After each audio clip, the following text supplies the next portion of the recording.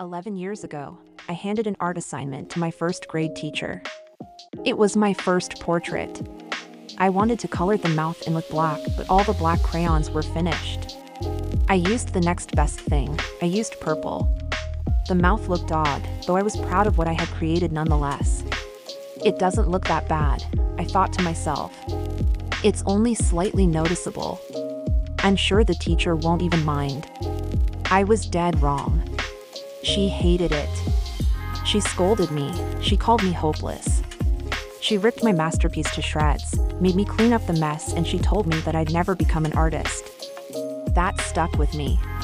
I don't know what it was, but I was determined to prove her wrong. For the next decade, I would gradually get better and better at drawing, and I would develop my style over time. It would get to a point where I'm not drawing to prove this old lady wrong, but I'm drawing because I genuinely enjoy it, and I enjoy seeing myself improve over time. With each new artwork completed, there was a new improvement. I loved to see myself developing like this. It was a huge self-esteem booster.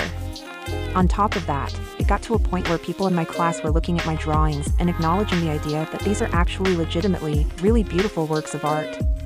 It got to a point where I could consider actually making something out of this. This was personally groundbreaking. I started taking myself seriously. I started thinking of all the galleries my artwork would hang in and all the homes people would want to hang my artwork in. I started thinking about commissioning my work, and I was wondering how I was going to make a living from this special gift of mine.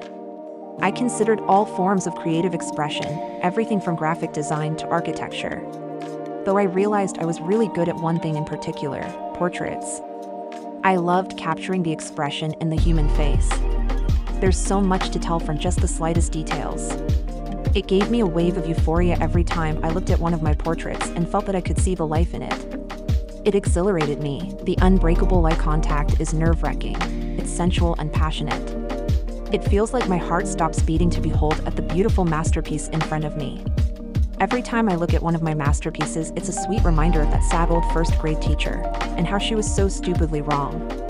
She's probably dead, but if she's not, I hope she's reading this.